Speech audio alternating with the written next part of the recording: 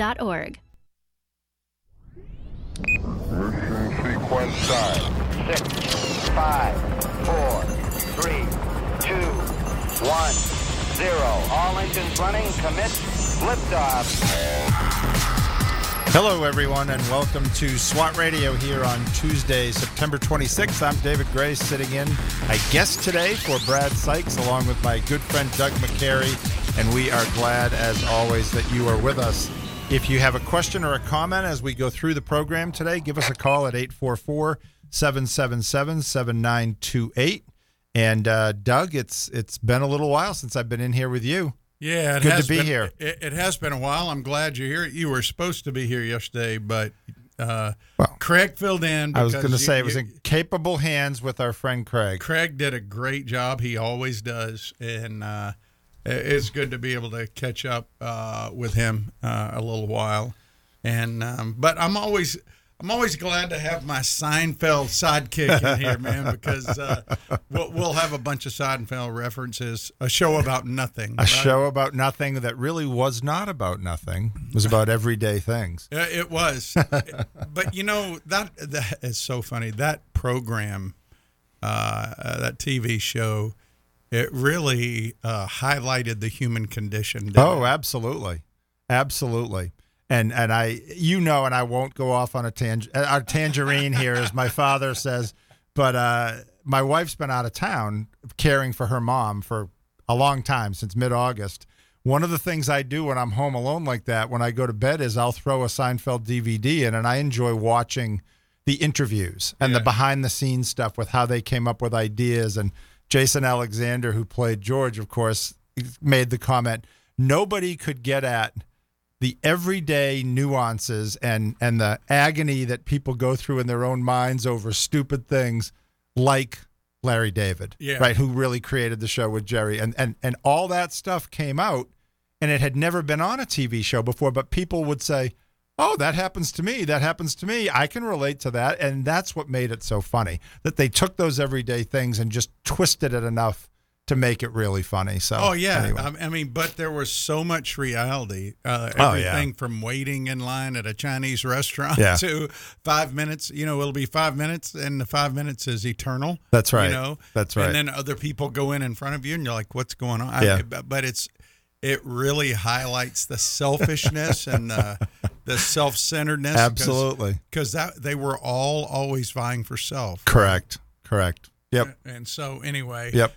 It is good to have you in here, as always, and we're going to be jumping into Mark. But if you're just tuning into SWAT, usually the first segment we jump into things going on in our culture. And I have to tell you,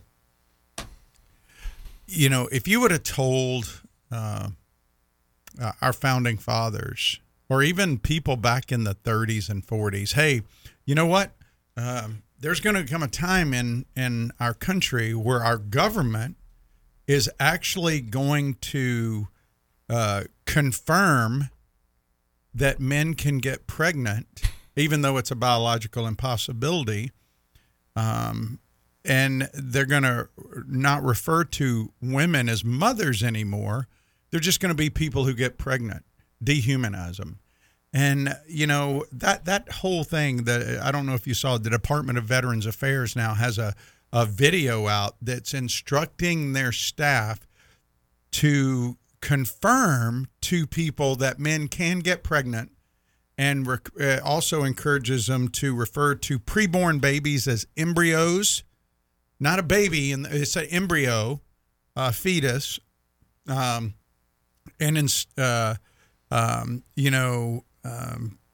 embryonic cardiac activity instead of a fetal heartbeat or a baby's heartbeat, and to refer to the mother as a veteran or person who is pregnant. Well, like you said, anything to make it clinical, anything to dehumanize, anything to desensitize, because that's, and of course that does not work. It still is what it is. Yes. Right? That doesn't work. But you get that kind of language is a very important thing. And I've heard it said, right, if you control language in the culture, you control a lot of things, or you can attempt to control a lot of things. Yes. And they're trying to control this language so that it makes these horrific things that are happening seem palatable or seem normal. Yeah, and so how do we respond as Christians? Well, we do not affirm delusions. We don't affirm lies. We speak the truth. You know, men cannot get pregnant, plain and simple. Biological males have no ability to get impregnated and produce a baby. They can't. They don't produce an egg. Men produce sperm. That's the way God made it. He designed, by design, that men produce sperm. They can be trans. They can go get all the hormones, and they can do that. But they ain't going to be producing no sperm. Right. Because they don't have the DNA makeup to do it. Yeah. And so men can't get pregnant, contrary to the Department of Veterans Affairs, which I'm a veteran. Shame on you, Veterans Affairs, for doing that. Yeah. I remember years ago I used to listen to Chuck Colson a lot.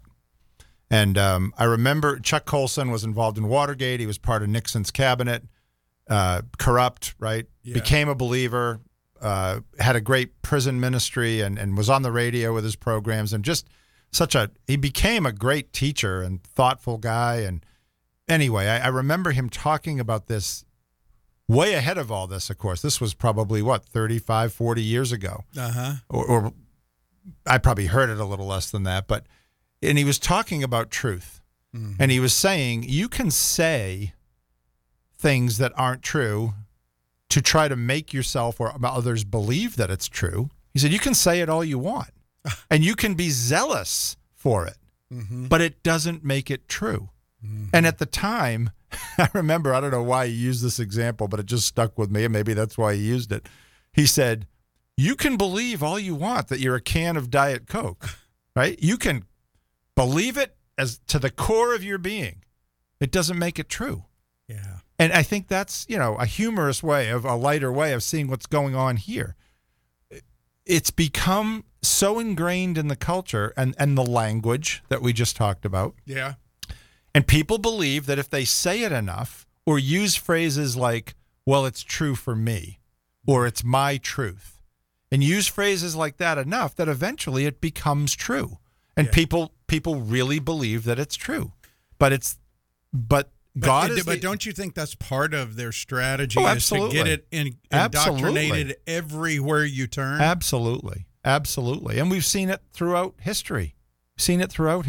Right? Yeah, I mean, but our response as believers, it's not loving to affirm a delusion. It's not loving to do that. Yeah. We have to stand for truth. We have to be people who will be willing to say, well, no, that's not true. Men can't get pregnant. Yeah.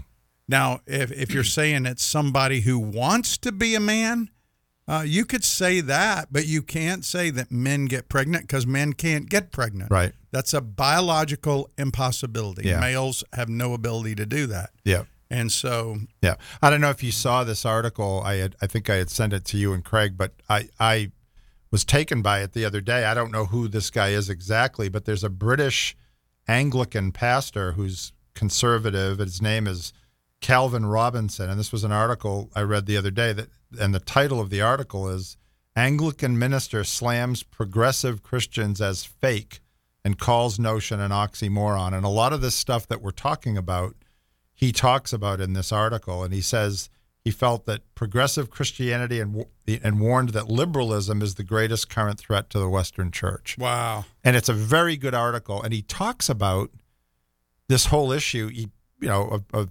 transgenderism and all that, and he says it's fake. It's the word he keeps using. It's fake men and fake women.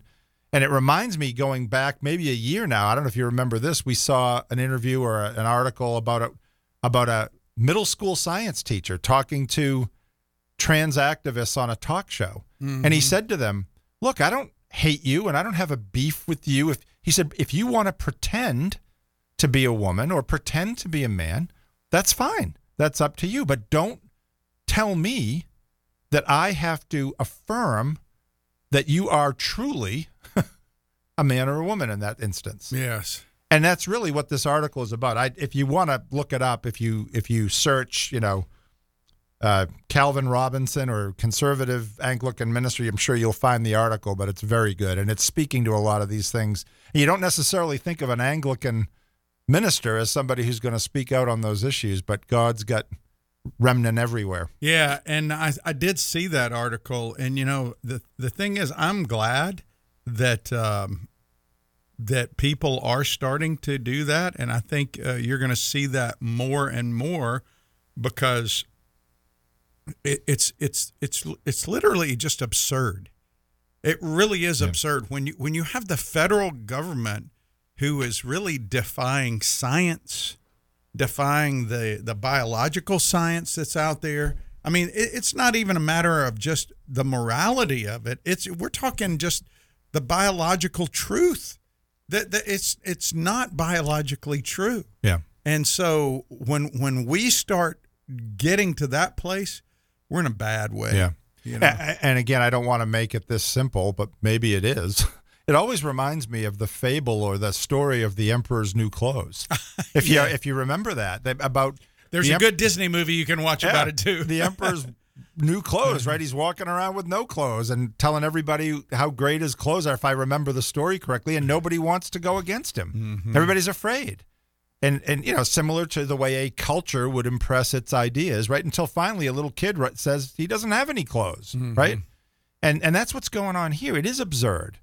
But the pressure in the culture and the pressure from people pushing this on individuals is great. Yeah. And people don't want to speak out. They don't. And even the church has been very silent, because we've been told by some people that it's more loving to just affirm these delusions, and it's not. Or a misunderstanding of don't judge, lest ye be judged, right? That doesn't mean don't judge issues. No. It means don't judge hypocritically. Yeah, it means don't look down on these people as being unredeemable. Correct. And it's talking about it's talking about judging issues, not being judgmental necessarily over people in a way that you just described, looking down your nose or being hypocritical. We're to love people. Yes. But to your point, is it loving to, as you put it, affirm a delusion? No. Or is it loving, which may make somebody feel better for what's making someone feel better for a few years compared with eternity? Well, I think we've lost all respect for institutions. We've lost respect for, do you really believe the CDC, anything they put out now? I mean, really, if they put out something, we tend to question it now. And when they start getting into the whole this kind of political stuff, this ideology of the progressive movement to change truth, even the National Institute of Health says it's okay to use term chest feeding and body feeding instead of breastfeeding. What is that like? What does that even mean? Like, why would you do that? They say to be more inclusive. Well, it's really furthering the delusion. Yep. I don't want to buy into it. I don't know about you. I do not. We're going to take our first break on SWAT Radio. Give us a call if you have a question or a comment at 844-777-7928. And we will be right back to delve into the Gospel of Mark. Stay with us. If you'd like to contact SWAT Radio, the toll-free number is 1-844-777-7928. That's 844-777-7928 or 844-777-SWAT. You can also listen to this program through the WTRJ The Truth app from the App Store or over the internet by accessing www.swatradio.com. We'll be back shortly for further discussion and to take your calls. SWAT Radio is underwritten in part by The Guardian Group. You know Brad Sykes as co-host of SWAT Radio. While Brad is committed to making disciples both on and off the air, his ministry extends into the marketplace as a licensed real estate agent with Keller Williams Southside. Brad and his wife Vicki are real estate agents in Northeast Florida. They are the founding partners of the Guardian Group. They help people buy, sell, and invest in real estate with offices near Butler and Southside Boulevards. 904-580-7255. That's 904-480-7255. And online at GuardianGroupJax.com. That's GuardianGroupJax.com. The Guardian Group. Happy to bring you SWAT Radio on The Truth. 91 FM. The Truth.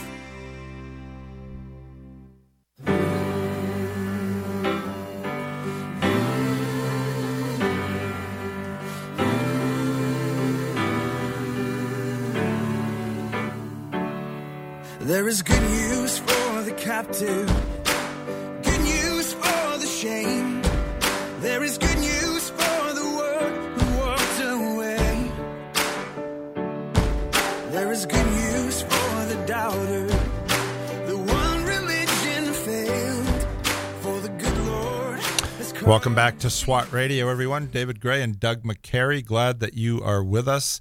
And we have been talking about some things happening in the culture and our response to those things here in the first segment, as we often do. But we have started back up with our weekly SWAT Bible studies. We've been back for 2 weeks now and have begun to get into Doug's teaching on the Gospel of Mark. And the first week was kind of an introduction to the Gospel. And then this past week in SWAT at our various studies, we had teaching on Mark chapter 1, verses 1 through 8. And I know you and Craig started to talk about that yesterday. And our Thursday morning group that we kind of rotate the facilitation and teaching. And I say teaching, but we're using your notes. So Yeah, no, that's okay. which is always nice to have. But no, it's good. But it was really good, really good. And Craig taught that last Thursday and did a great job. Yeah, Craig was great to have on yesterday. And, hey, I wanted to let our listeners know that this Thursday, Lord gives me grief, Thursday. Anyway, the executive director for G3 is a guy named Virgil Walker. Virgil does a podcast with Daryl Harrison called Just Thinking. They wrote a book together.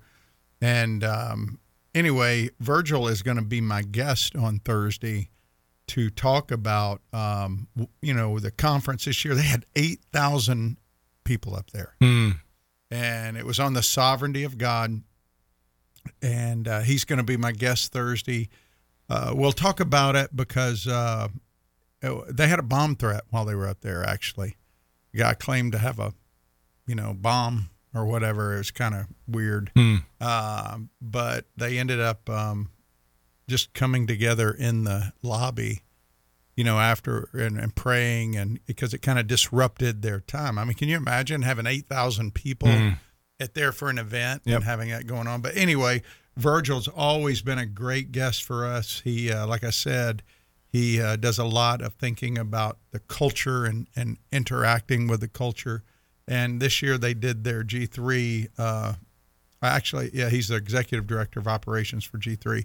He's going to be here with me to talk about what they heard at the conference, what they shared about the sovereignty of God, and just kind of what's been going on up there. So Virgil Walker on Thursday. Well, we got into the exposition of Mark 1 this week, yesterday, looking specifically at the Evangelion from verse 1. And if you're just tuning in, Evangelion means gospel, good news, glad tidings. That carries those meanings, and it really was a secular term. And as Mark starts his gospel off, he starts with the beginning of the gospel, the beginning of the Evangelion. And for the Jew, we went back to Isaiah 40 verses 9 through 11 and Isaiah 52:7 to see that to the Jew, and we're not going to go back and rehash that. You can listen to the program, but they would have understood the word good news or the gospel or euangelion to mean an announcement of the arrival of a king or the ascent of a king. And specifically in the sense of the Jewish person, it was the arrival or the ascent of Messiah. And so, but for the Romans, it meant the same thing. And it was a secular term. It was not a spiritualized term. And they found that, we said yesterday, on an inscription that dates back to 9 BC about Caesar Augustus. And specifically it says, the birthday of the god Augustus is the beginning for the world of the euangelion that has come to men through him. And so it means good news. So we saw that God reveals his good news through, first of all, the announcement or the message, right?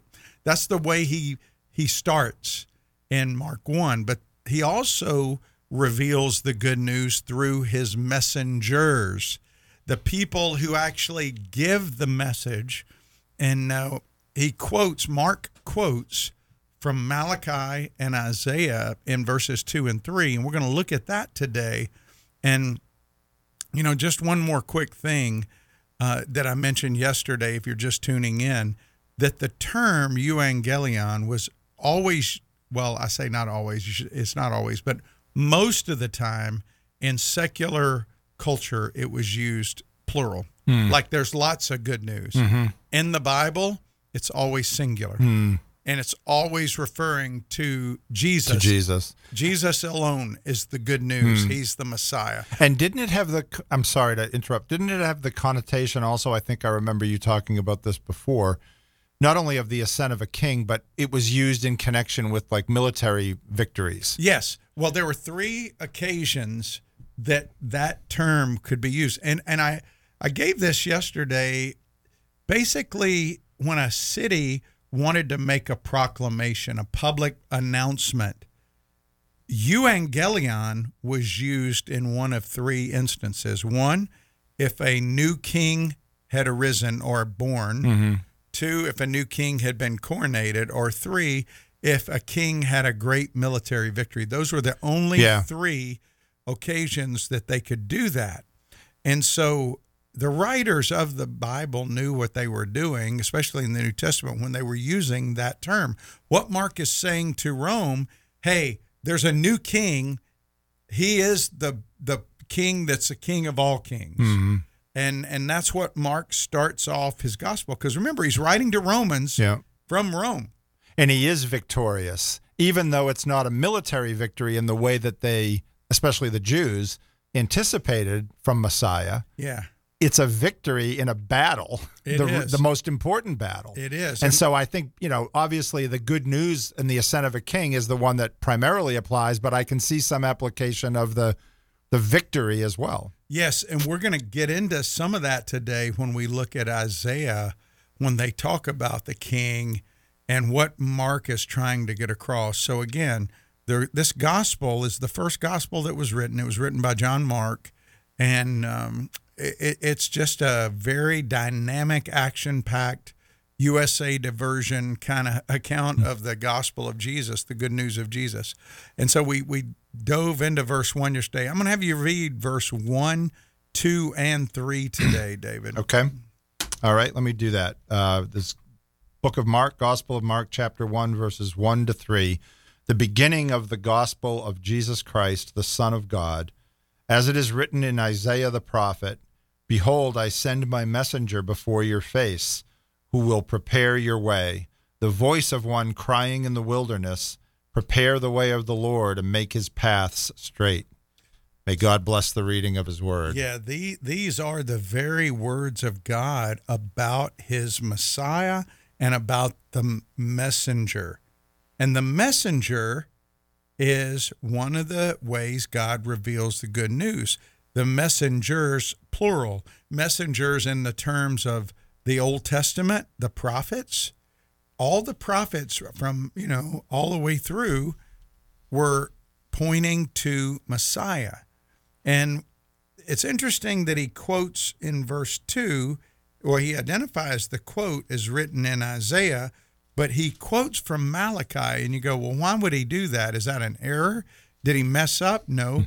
Typically, what Jewish people would do, they would, if they were quoting a prophet, and let's say they were quoting two prophets, they would combine those quotes and they would attribute it to the more prominent prophet, whoever was the greater influential prophet. And so in terms of prophetic writing in the Bible, in the Jewish Bible specifically, Isaiah was the most prolific writer. I mean, like, in fact, Isaiah is like a mini Bible, right? If you look at Isaiah, there's how many chapters in the total book? Well, I had the advantage of having been in the class. I don't know if I would have known this off the top of my head, but it is 66. And how many times have you read it and you never really I caught that? never really noticed it. Yeah. But here's what's even more profound. The first 39 chapters deal with God's judgment. The second 27, or the last 27, deal with God's mercy and Messiah coming. So when you think about that, how many books in the Old Testament? 39. How many books in the New Testament? 27. So it's a little mini Bible, man. All right. Yep. So isn't that crazy? I mean, that's really, I thought that was an interesting insight. And I know this is time, this is for another program, but there's also things like that with the genealogies, the number of years from like Abraham to David to Jesus. There's some really interesting that aren't obviously coincidences, that were intentional. It's all providential, right? Intentional, that's right. Well, here's the thing. Isaiah was attributed as the writer of this, as it is written, because he's the major prophet. And so Malachi 3, but Isaiah is the first prophet in the prophetic books.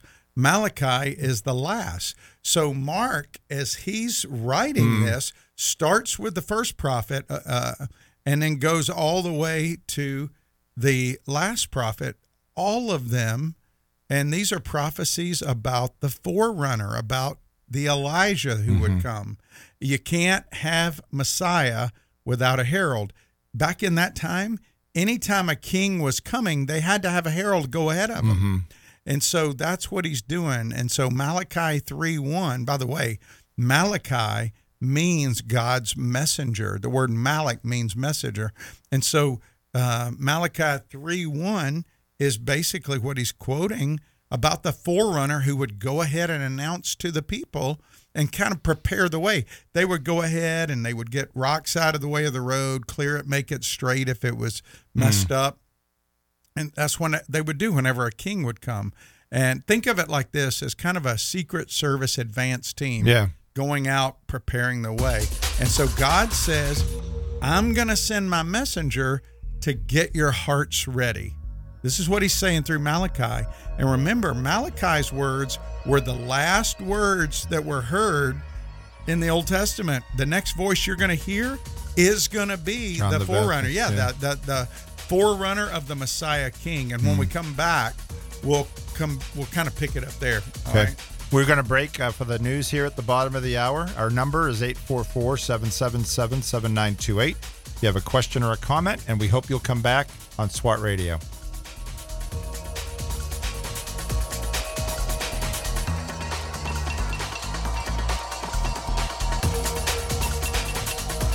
Student chauffeured his professor around as he spoke on a lecture tour.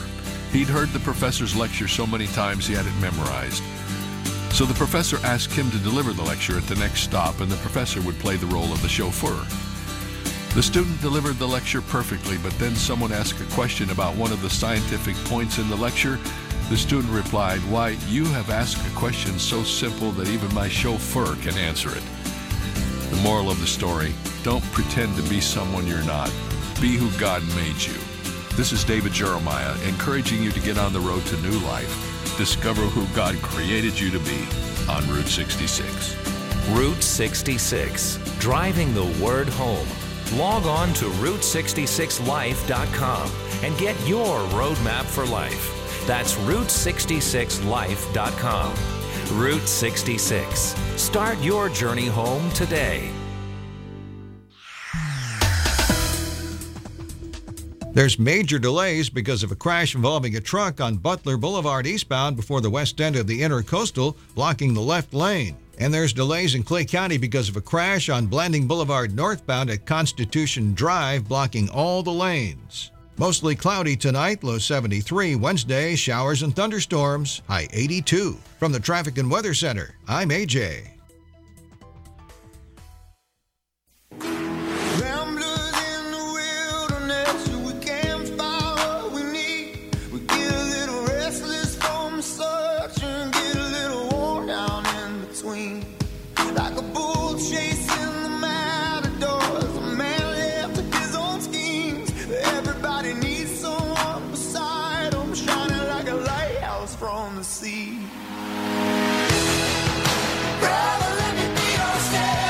Welcome back to SWAT Radio, everyone. David Gray and Doug McCary of His Light Ministries, and glad that you're with us. We are in the first chapter of Mark, focusing today on verses 1 through 3, and we've been talking about the euangelion. That's a Greek word, I assume, right? Yep, it is Greek, which is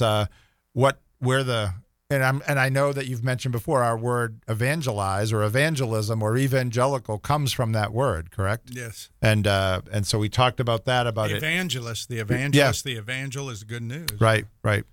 And so now we've been talking about the forerunner and Mark's quoting of both Isaiah and Malachi in kind of a combined way and here in the first few verses of Mark, referring to the herald of Jesus, the coming King. Yes, and when we went to break, we were talking about the messenger that Malachi talks about, the one who's going to go, the forerunner who would go in front of Messiah.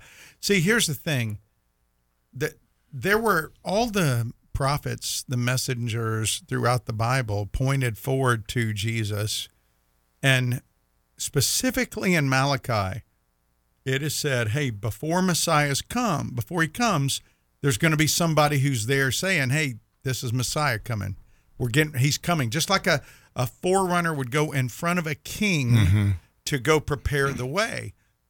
So Israel was always looking for the messenger for Messiah. They were looking for Elijah. In fact, at Passover, they would have a chair for Elijah, an empty chair, hoping that, and they would send their kids out at the end of it and say, maybe the forerunners here, maybe this is the year that Messiah will come to Jerusalem. And don't some Orthodox Jews still do that? Yeah, I think they do. And so, in fact, in Malachi, we're going to read it. Well, why don't you read Malachi 3:1, David? Yeah. Go read the whole verse there, Malachi 3:1. Yep. Behold, I send my messenger, and he will prepare the way before me. And the Lord whom you seek will suddenly come to his temple. And the messenger of the covenant in whom you delight, behold, he is coming, says the Lord of hosts. Okay, so the Lord of hosts, that reminds me of Haggai. It does. Haggai. But notice what he said. Let's go back through that verse a little bit, okay?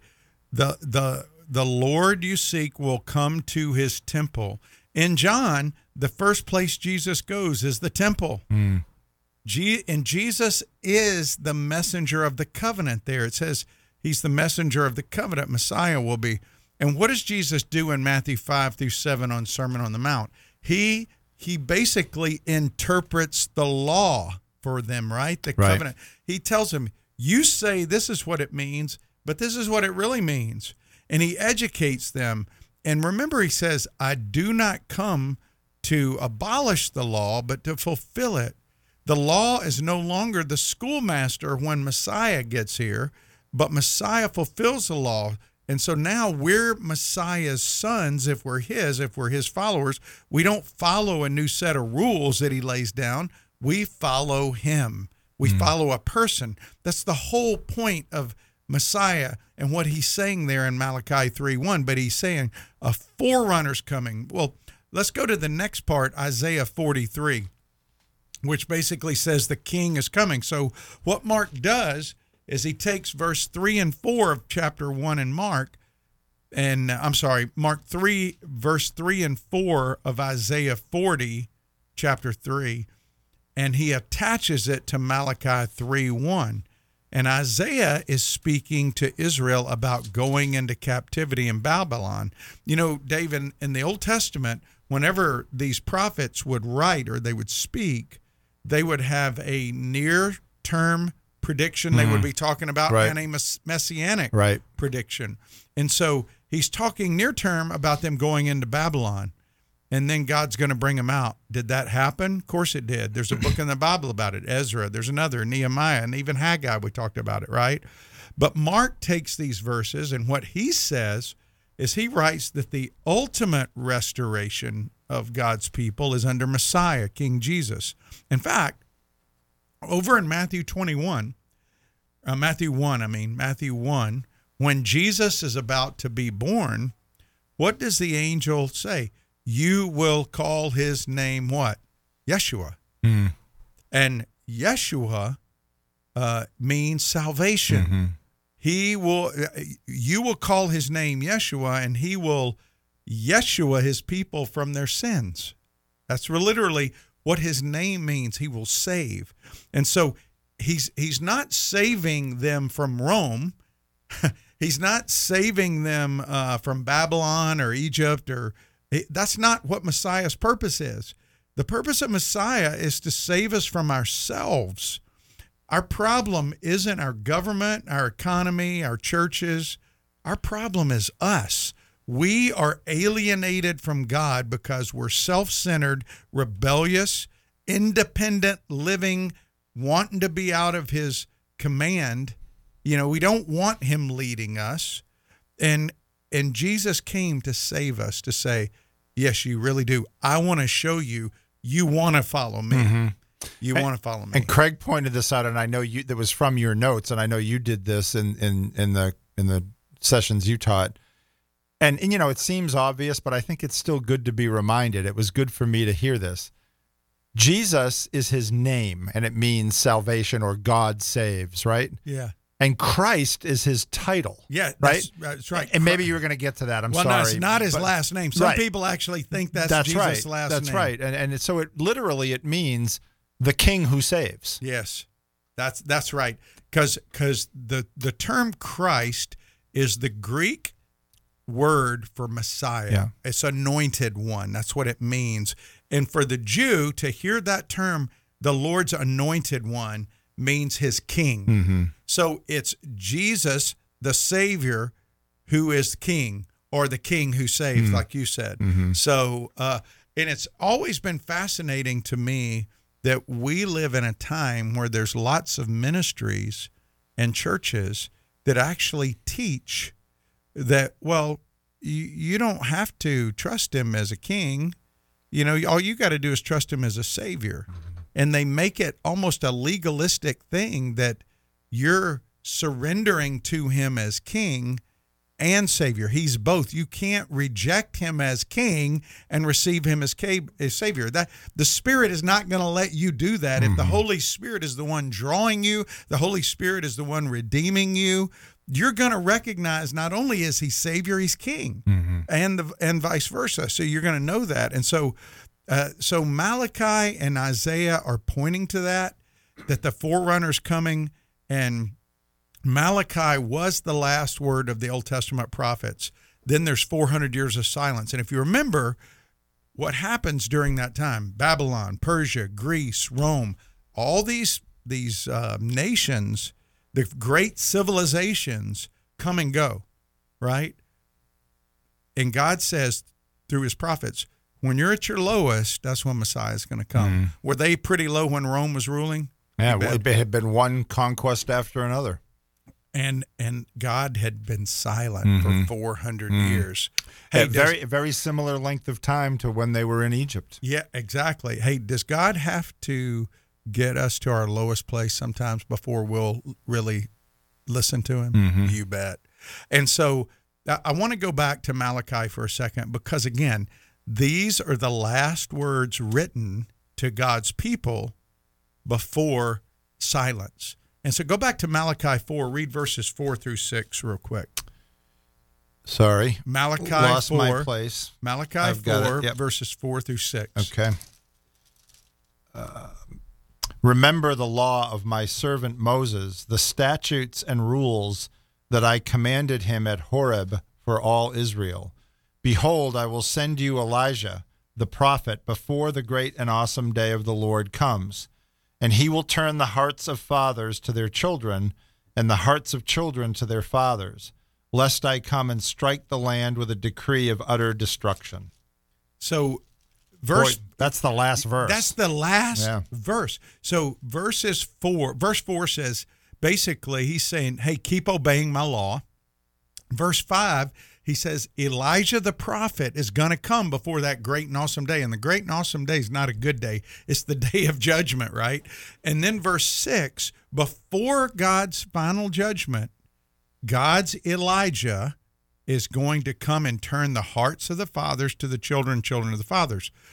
You know what? That is a mark of a godly man who will come back and teach his children. The hearts of the fathers are not going to be just to themselves, to their children.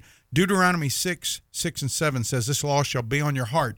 Teach it diligently to your children. Talk about it when you sit, when you walk, when you lie down, when you rise. Mm-hmm. We don't do that, David. I mean, where have all the godly men gone? The men who love God, who say, yes, we talk about his word. We talk about it when we get up. You know, the Jewish people actually put God's law, the Shema, the greatest commandment, on their doorposts. Right. It's called a mezuzah, and they put it there. They kiss it. Yep. Yeah, everywhere. And so the hope of Messiah is he's going to bring about new birth for Israel, and he's going to have final judgment. And sometimes we like to separate those two and think, well, God's either a judgment God or a loving God, but he's both. Yeah, absolutely. When we come back, we're going to talk about what John the Baptist, how did he prove he was that Elijah when we come back? We're going to take our last break here on SWAT Radio. Come on back after the break, and we will see you then.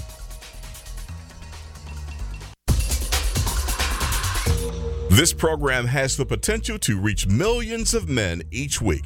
If you'd like to learn how you can support this unique program that is helping men understand the truth about Jesus through God's Word and how to impact their lives and the lives of others, then go to www.swatradio.com. Then click on the donate link to help SWAT Radio pass on the truth for the next generation.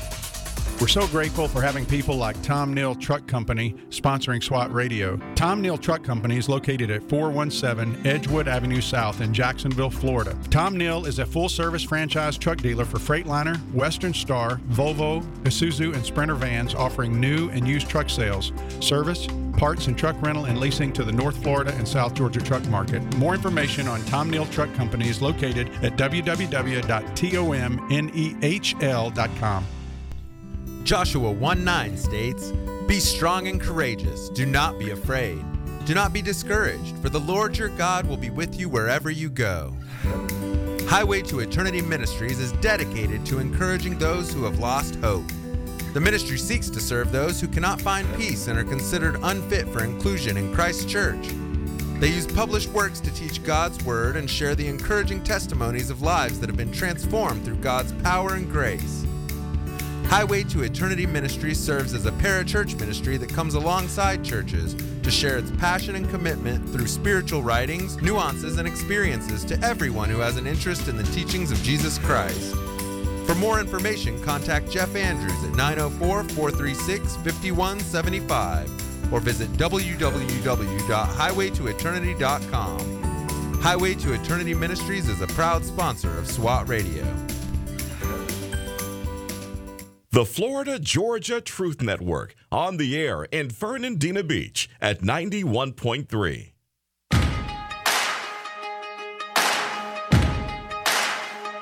Why you ever chose me has always been a mystery.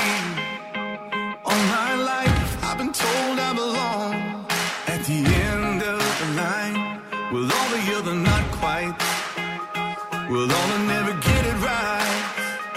But it turns out they're the ones you were looking for all this time.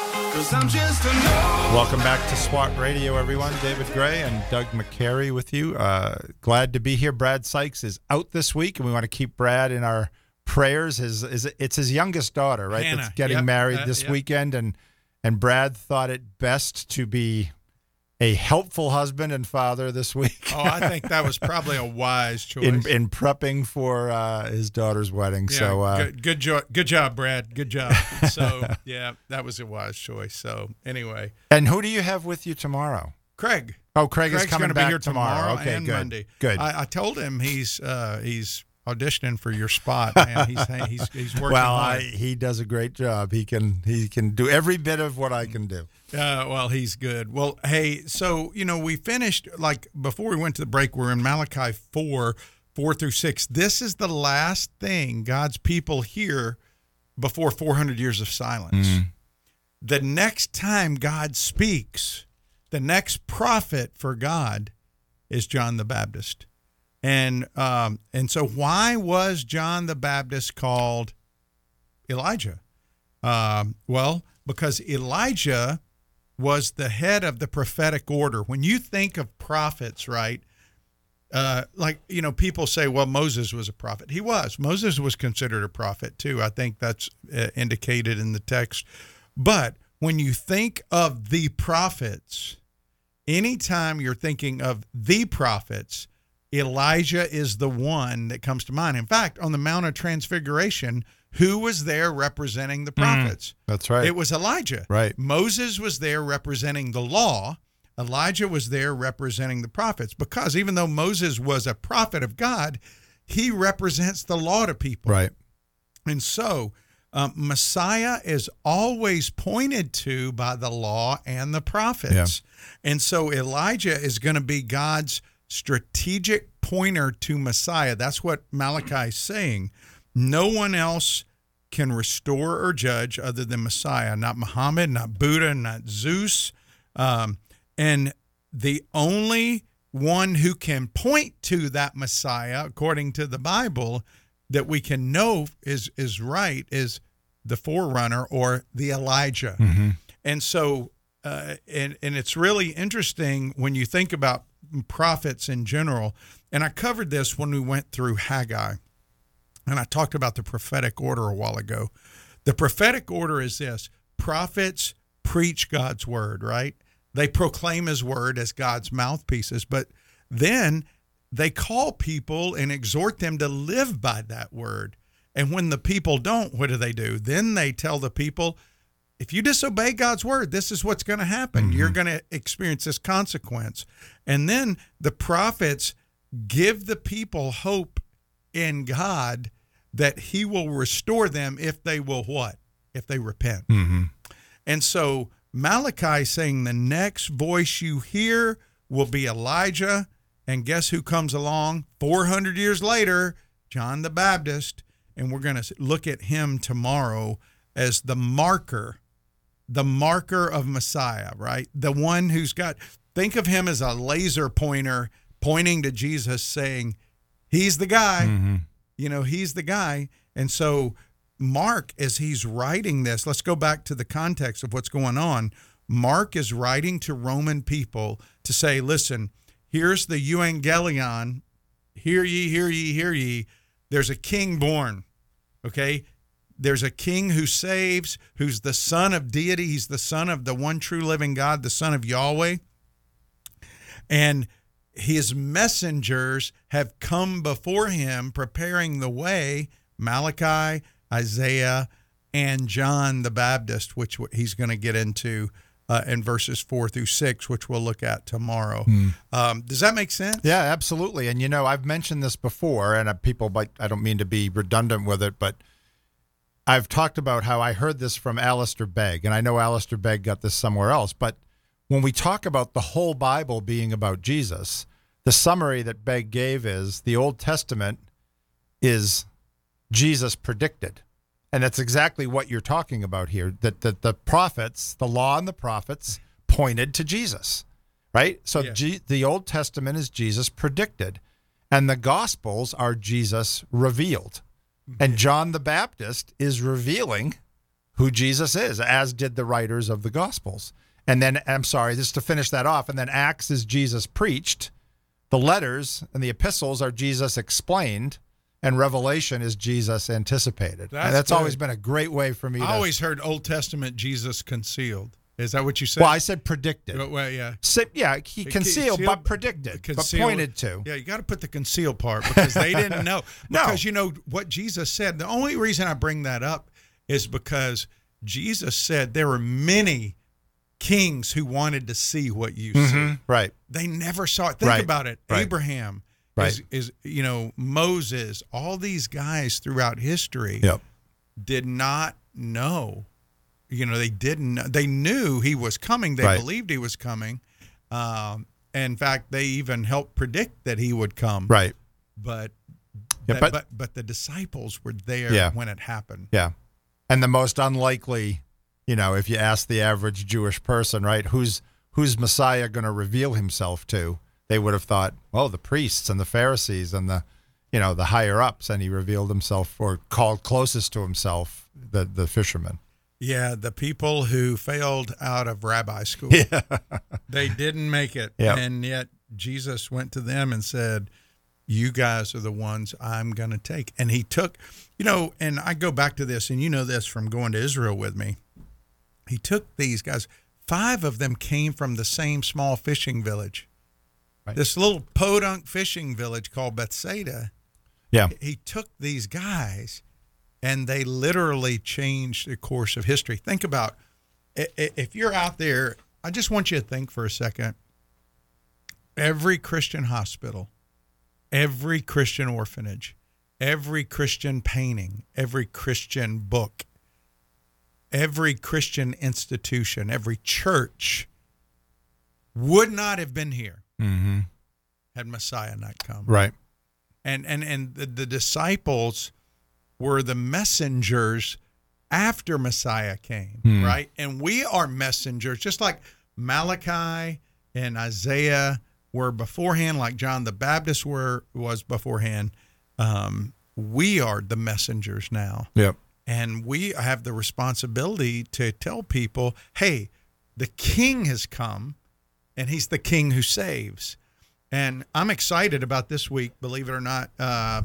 Not that I would ever really get excited about the scriptures, but I do a lot. And this week, we're looking at really 5 verses.